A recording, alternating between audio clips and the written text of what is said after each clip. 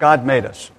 Simple statement of fact, but that simple statement of fact is very profound. And one of the things that means is that God knows us best, and He knows what's best for us. And He hasn't kept that knowledge to Himself. He's shared that with us through His Word. And so as we read the Word, this is sort of like reading the owner's manual. So listen now to God's holy and inerrant Word. Then God said, "Let us make man in our image, after our likeness, and let them have dominion over the fish of the sea, and over the birds of the heavens, and over the livestock, and over all the earth, and over every creeping thing that creeps on the earth." So God created man in His own image. In the image of God He created him, male and female He created them. And God blessed them. And God said to them, "Be fruitful and multiply, and fill the earth, and subdue it, and have dominion over the fish of the sea, and over the birds of the heavens, and over every living thing that moves on the earth." And God saw everything that He had made, and behold, it was very good. And there was evening, and there was morning, the sixth day. Thus the heavens and the earth were finished, and all the host of them. And on the seventh day God finished His work that He had done, and He rested on the seventh day from all His work that He had done. So God blessed the seventh day and made it holy, because on it God rested from all His work that He had done in creation. These are the generations of the heavens and the earth when they were created, in the day that the Lord God made the earth and the heavens, when no bush of the field was yet in the land, and no small plant of the field had yet sprung up. For the Lord God had not caused it to rain on the land, and there was no man to work the ground. And a mist was going up from the land, and was watering the whole face of the ground. Then the Lord God formed the man of dust from the ground, and breathed into his nostrils the breath of life, and the man became a living creature. And the Lord God planted a garden in Eden in the east, and there He put the man whom He had formed. And out of the ground the Lord God made to spring up every tree that is pleasant to the sight and good for food. The tree of life was in the midst of the garden, and the tree of the knowledge of good and evil. A river flowed out of Eden to water the garden, and there it divided and became 4 rivers. The name of the first is the Pishon. It is the one that flowed around the whole land of Havilah, where there is gold. And the gold of that land is good. Bdellium and onyx stone are there.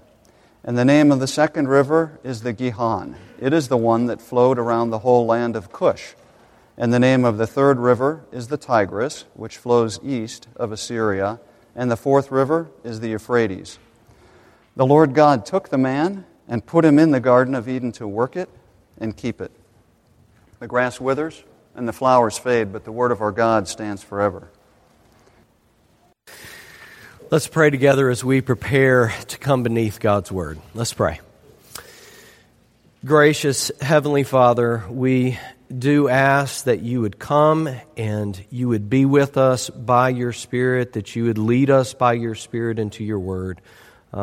We pray that You would remind us this morning that no matter how we came through these doors this morning, whether we were dreading being here or whether we are hurt or anxious or afraid or hopeful or believing or doubting or skeptical, that You would remind us this morning that we really are all the same. We are all far more broken than we could ever imagine. And so together we need the hope of the gospel, and we need to be reminded together this morning that because of Jesus' person and work, we can be at the same time both far more broken than we could ever imagine, but also far more loved and far more secure and approved of and delighted in than we could have ever dared dream possible. So we pray that You would do this for us, for we ask these things in Jesus' name. Amen. You may be seated. And children ages 3 to first grade, you're dismissed to Children's Church. If you make your way, excuse me. I'm getting over a cold. Hopefully you got that, kiddos. Make your way to the back and you'll be taken to your class. This water here, it's always a gamble. I don't know if it was left over from the week before or not, but I'm risking it this morning. Well, a couple of weeks ago, we started a sermon series through the book of Genesis. And so we've been looking at this book for a couple of weeks. In Genesis, it's the story of origins, or the story of beginnings, right? And the first two chapters especially tell us what the world and what humanity was meant to be like. And we're going to spend the next few weeks talking about really what it means to be fully human. So we're not going to talk about everything in these verses that we just read, but we're going to get to those things in the next couple of weeks. Because we really want to understand over these next few weeks, we want to talk about what is at the essence of our humanity. And this morning I want us to see that we were made to work, that work is really at the heart and at the very essence of what it means to be human. A guy named Derek Thompson, he wrote an interesting article in the Atlantic Journal about a year ago, and it was entitled, "A World Without Work." And he began with a description of Youngstown, Ohio, which was a community that enjoyed incredible prosperity in the 20th century due to its steel mill industry. But in September of 1977, one of the major steel mills in Youngstown announced that it would be closing its doors.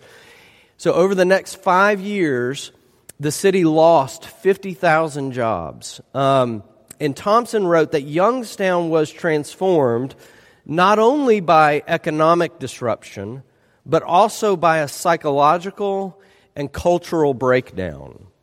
Depression, spousal abuse, and suicide rates, all this stuff is documented, began to soar. The caseload in the area's mental health center tripled in a decade. There was, in fact, a boom in one industry in Youngstown. In the 1990s, they had to build four brand new prisons in Youngstown. John Russo, who's a professor of labor studies, he commented, "Youngstown's story is America's story because it shows that when jobs go away, the cultural cohesion of a place is destroyed. The culture breakdown matters even more than the economic breakdown." Now, I want you to listen closely here to how Thompson concludes his article. This is what he writes. "One theory of work holds that people tend to see themselves in jobs, careers, or callings. Individuals who say their work is just a job emphasize that they are working for money rather than aligning themselves with any higher purpose. Those with pure careerist ambitions are focused not on income, but on the status that comes with promotions and the growing renown of their peers. But one pursues a calling not only for pay or status, but also for the intrinsic fulfillment of the work itself." That's what Genesis is telling us. There is an intrinsic fulfillment and value and dignity in work itself. Our work as human beings has a higher purpose. Our work isn't merely a job or even a career. It's a calling, is what Genesis is talking about. We were made, we were designed to work. You know, the author Dorothy Sayers, she asked the question, what is the Christian's understanding of work? And she answered, it is that work is not primarily a thing one does to live, but the thing one lives to do. We were made to work. We desperately need a biblical theology of work if we are going to embrace fully what it means to be human and what it means to be made in God's image. So I want us to talk about three things this morning as it relates to work in this passage. I want us to talk about work's goodness, work's function, and then finally, work's purpose. Work's goodness, its function, and its purpose. So first, work's goodness. You know, it's tempting in a broken world to see work as a necessary evil or maybe as a means to some other end, whether that's material wealth or security or status or power or whatever. But Genesis claims that work itself is inherently good. Genesis 1 and 2 These chapters, they're describing paradise. This is life as it was meant to be, a world of order and beauty and harmony that sang of God's glory and His love everywhere. And Genesis says one of the main chords of this song was work. God Himself was working, right? He was forming and shaping the world and filling it with deep beauty everywhere. Genesis chapter 1 gives us this wide-angled view of God's work at creation. And then Genesis chapter 2, gives us the big picture. But Genesis chapter 2, it pulls us in for this tighter shot and focuses particularly on God's creation of man. And what do we find here? That God's hands are in the dust. That He has dirt under His fingernails. He was the potter at work shaping and forming the clay and forming man. He's the God, verse 8, we're told in chapter 2, with hands on and in the earth, sculpting a garden out of the earth's wildness. That in itself is particularly fascinating. Christianity's story is of a God working with the dust to form and sculpt a garden and a man, right? But we keep going here, and we see this. It was in paradise, right? In a world that was singing in perfect harmony and beauty of God's love and glory. And it's here that God reveals work's goodness, right? Before any sin or brokenness had come into the world, Genesis 1:26, verse 28 tells us that God made man in His image to rule over creation, right? To subdue it, to exercise dominion over it, to harness its wonder and to cultivate its potential. And in chapter 2, verse 15, we get the tighter close-up shot, right? God took man and He put him in the garden to work it and to keep it. To be fully human is to embrace the goodness of work. Why did the loss of jobs in Youngstown mean so much more than just economic breakdown? Why did the culture itself break down? Why were people breaking down? Why were lives falling out of order and into greater and greater disorder? It's because they lost the goodness of work. Right? Work is at the very essence of our humanity. God made us to be like Him. And without work's goodness, our lives and our worlds begin to come apart at the seams. The quote on the front of your bulletin, it comes from a great little book about work by Dr. Timothy Keller called Every Good Endeavor. And in that quote, Keller says, our work can be a calling only if it is reimagined as a mission of service to something beyond merely our own interest. And there's a lot just in that sentence. But listen, I love that word reimagined. Thompson's article said that, one theory of work is work as a job, a means to getting money. Another theory of work is a career, a means to getting status or power. And still another is work as calling. And this view, the view of calling, embraces the intrinsic fulfillment and value and dignity of work itself. How does your job how does your work move from being just a job or even a career and actually become a calling in your life? It's by reimagining your work. You have to learn how to see your work differently.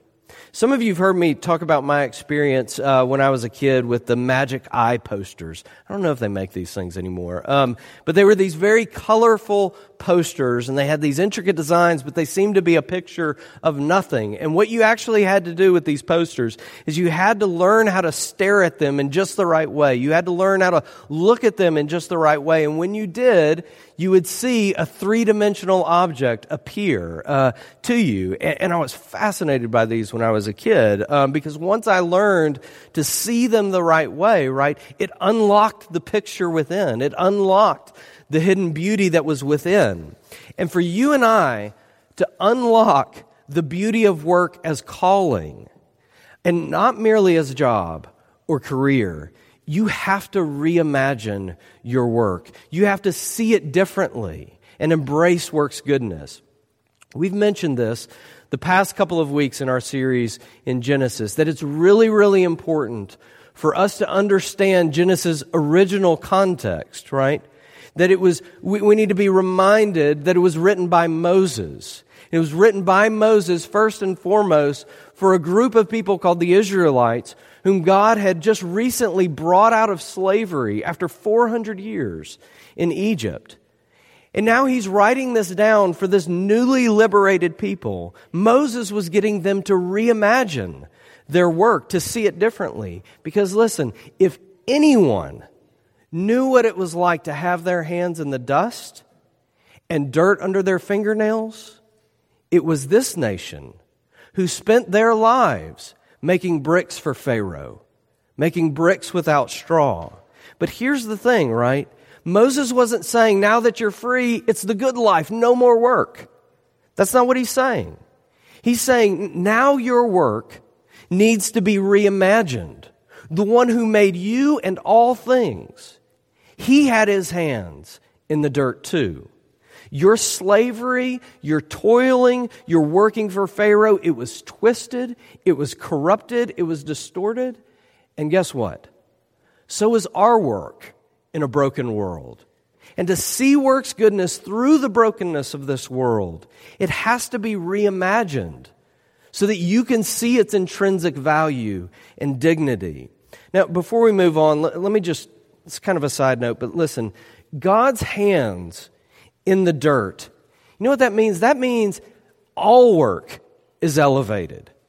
In America, we tend to look down on certain kinds of work, what we might call menial or manual or physical labor.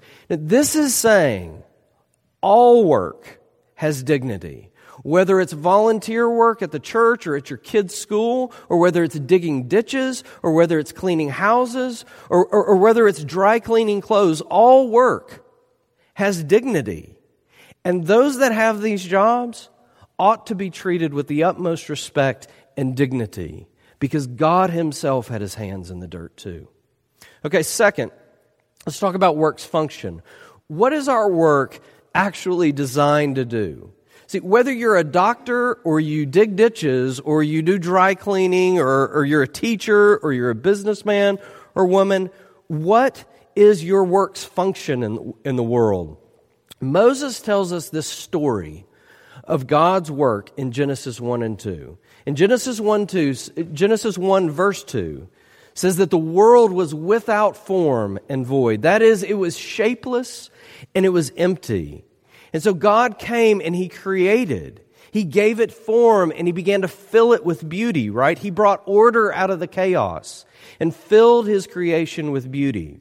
Humanity was made in God's image. We were made to be like God, to do the kinds of things God did, right? The function of our work is to bring order to chaos.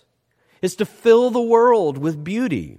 In chapter 2, verse 5, we read that bushes and plants, they had not yet sprung up. And it gives us two reasons, one of which is particularly important for us this morning. There was no rain yet, that's one reason. But here's the second reason. There was no man to work the ground. God's creation was waiting, right? It needed man to come and work it, to harness and order its wonder, right? To cultivate and bring out its beauty, to make the potential actual, right? God's creation, right? It was waiting for man. In order for us to fully live human lives, we've got to go further into this reimagining that we talked about in the first point. We not only need to see work's goodness, but we need to reimagine work's function to bring order and beauty into the world. So when the farmer sows his seed and produces a crop, he is bringing order to the world and filling the world with beauty. And when the musician works with the physics of sound in order to, and puts it in order to make a melody that can be played or sung, right? They're filling the world with beauty and order, right? The lawyer who works for justice and upholds laws that keeps us safe. I mean, that is bringing order to the world and filling it with beauty. The teacher who puts in so many hours of work in preparing her lessons, in extra time spent after school tutoring students. She's working to bring out these children's potential, right, into the world. The medical professional, he takes broken bodies, disordered bodies that aren't working properly, and he brings healing and order so that they can work properly again. The landscaper who works with God's creation to bring out its beauty and its function in the world. The web designer, right, who harnesses technology to create commerce in the world. The manager or the salesperson who takes over a poorly functioning department and makes it work efficiently again and raises sales. The stay-at-home mom who cleans the house and makes sure it stays in order, right? Listen, I was a biology major, and I had to take microbiology. And if no one cleans the house, listen to me, people will die. I promise you of this. All the germs and the viruses and the bacteria that will breed in your home. Someone has to bring order and beauty there, right? I still can't eat leftovers after that class, which is another issue. But you get my point here, right? Your job or your career, for it to be a calling, you have to reimagine its function. Its function to bring order to chaos and to bring fill the world with beauty.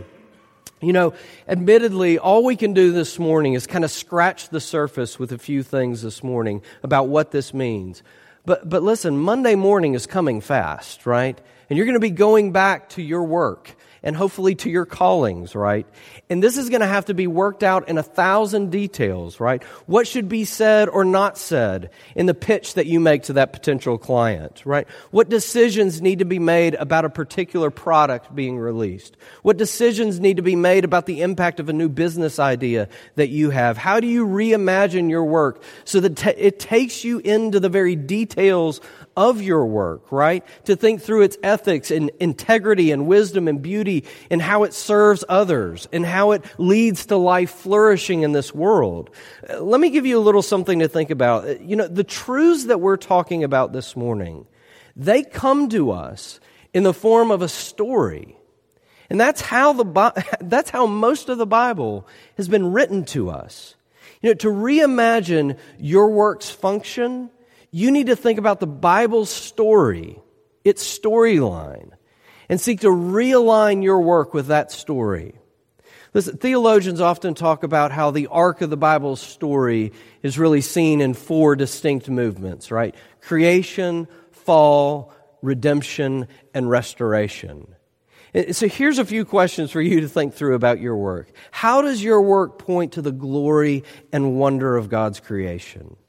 In what ways is your work actually working against the brokenness of this world to bring life and healing? How does your work tell the story of redemption? In what ways is your work contributing to a world that will one day be restored in all its glory, in all its beauty? How can I work with both excellence and also Christian distinctiveness in my work? How does my work serve others as individuals? How does my work serve society at large? I mean, there are 1,000 more questions to be taken down into the details of your work. But for your work to be more than a job and more than just a career and actually be a calling, you have to reimagine its function by getting in line with this story. One of my favorite stories is a story about Martin Luther, the Protestant reformer. And the story goes that one day he was asked, what would you do if you knew the world would end tomorrow? And Luther said something like, if I knew the world would end tomorrow, I would plant a tree today. Right? Here's what he was doing. He was reimagining his work and his life through a story that said that God is going to restore his broken world. Right? And our work for him today will somehow be pulled into the new heavens and the new earth by the resurrecting and renewing power of Jesus.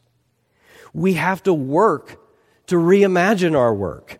How are you doing with that? With letting the storyline of the Bible shape your understanding of your work and let you reimagine work's function. Okay, finally, let's talk for a moment about work's purpose. Here's the final and ultimate place that I want to take you when it comes to reimagining your work. You have to see that your work's purpose is all about serving God. Pretty easy point, but let me bring it through to you. There's this great place in Ephesians where Paul wrote about work, and I can't unpack all the context of what he says here about slaves, but listen here. He wrote, "Slaves, obey your earthly masters with respect and fear and with sincerity of heart, just as you would obey Christ. Obey them not only to win their favor when their eye is on you, but like slaves of Christ, doing the will of God from your heart. Serve wholeheartedly as if you were serving the Lord, not men." We all work for someone, right? You feel that Bob Dylan song coming on, right? No matter who you are, you're going to have to serve somebody. You can look it up. But anyway, we all work. We all work for someone, right? And Paul was saying that's true. But you've got to reimagine the purpose of your work. No matter who your earthly boss is, you serve a heavenly king, and his name is Jesus. He's saying you have to reimagine. You've got to look through your earthly bosses to see your real boss, Jesus. Paul could say that because he knew the story. And not just the Bible story, but in particular, he knew the story of Genesis chapter 2. See, many scholars are very wise when they point out that the vocabulary in Genesis chapter 2, verse 15 is actually very unique. The Lord God took the man and put him in the Garden of Eden to work it and to keep it. The words there that are the Hebrew words there used for work and keep, these are words used in the Bible elsewhere to describe the duties of the priesthood in God's sanctuary, right? In places like Numbers 3. But here's why this is important. To quote Dr. John Walton, he writes, "The verbs work and keep do not indicate what people are to do to provide for themselves, but what they are to do for God." We need to reimagine our work and see that its purpose is first and foremost to serve God, to honor Him, to bring glory to Him. We need to learn to look through our earthly bosses to see our heavenly boss, the Lord Jesus Christ, who we serve with our work. Now listen, there is a real danger when we start talking about the fact that we were made to work. The danger is that we would take something good, our work, and we would turn it into an ultimate for ourselves. The danger is that we would take something good in God's creation, and instead of using it to worship Him and to serve Him, we would, as Paul wrote to the Romans, exchange the truth about God for a lie and worship and serve the creature rather than the Creator. That is, we are tempted to turn work into an idol. And that's when we really and truly become slaves. When we look to our work to define our lives, when we look to our work to give us an identity in this world, maybe we treat our work as a job and we become slaves, chasing more and more material wealth to give us comfort or security or options, we might say. Or maybe we treat our work as career, and we become slaves to chasing status and acclaim and approval and power. The Israelites whom Moses was writing to certainly had a taste of work that was distorted, that was corrupted and twisted in their slavery in Egypt. And so do you and I as sinners in a broken world. For your work to become more, it has to be reimagined. Work is good. Its function is to bring order to God's world and to fill it with beauty, but it was never meant to give you an identity. It was never meant to define you or to function in your life as an ultimate. God Himself is the ultimate, and the purpose of your work and my work is to serve Him in everything that we do. You know, a lot of talk this morning about work and reimagining work. You're probably wondering how many times I could say reimagining in one sermon. But listen, let me end this morning by telling you one more thing that you need in order to embrace the fully human life and the work you were made to do. Here's what you need. You need rest. We are made to be like God, right? To work like God. And Genesis chapter 2, verse 2 says, "And on the seventh day God finished His work that He had done, and He rested on the seventh day from all His work He had done. So God blessed the seventh day and made it holy, because on it God rested from all His work that He had done in creation." I can only do so much this morning. Certainly and surely, this does mean that you need weekly rest built into your rhythms of life. Right? You need to regularly learn how to put down your work, to cease from your striving in this world, and to rest. But there's something else that I want you to notice here. On every day of creation, there was a refrain that closed the day. And there was evening, and there was morning. 6 days of creation, and it's there on every day. But it's missing from the seventh day. You know what that is? This is what I think it is. I think it's an invitation. It's an invitation to you to enter into God's rest. It is still open to you and to me. This is what the author of Hebrews wrote. Hebrews chapter 4, verses 9 and 10. "There remains then a Sabbath rest for the people of God. For anyone who enters God's rest also rests from his own work, just as God did from His. Let us therefore," he writes, "make every effort to enter that rest." So how do you enter that rest? We trace the arc of the Bible story to its hero, Jesus. He came to His broken creation, and on the cross, the maker of all things was unmade. He died for us to redeem us, and He was raised from the dead. And He promises us that one day, someday, He's going to come again, and He's going to restore and renew all things.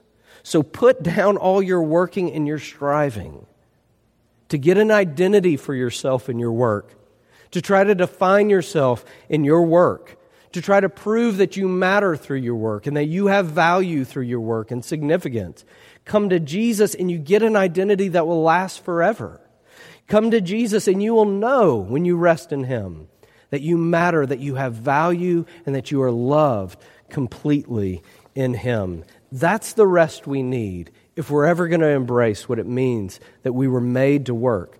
Now let me end with one last illustration to point you to the transforming power of this rest in Jesus for your work.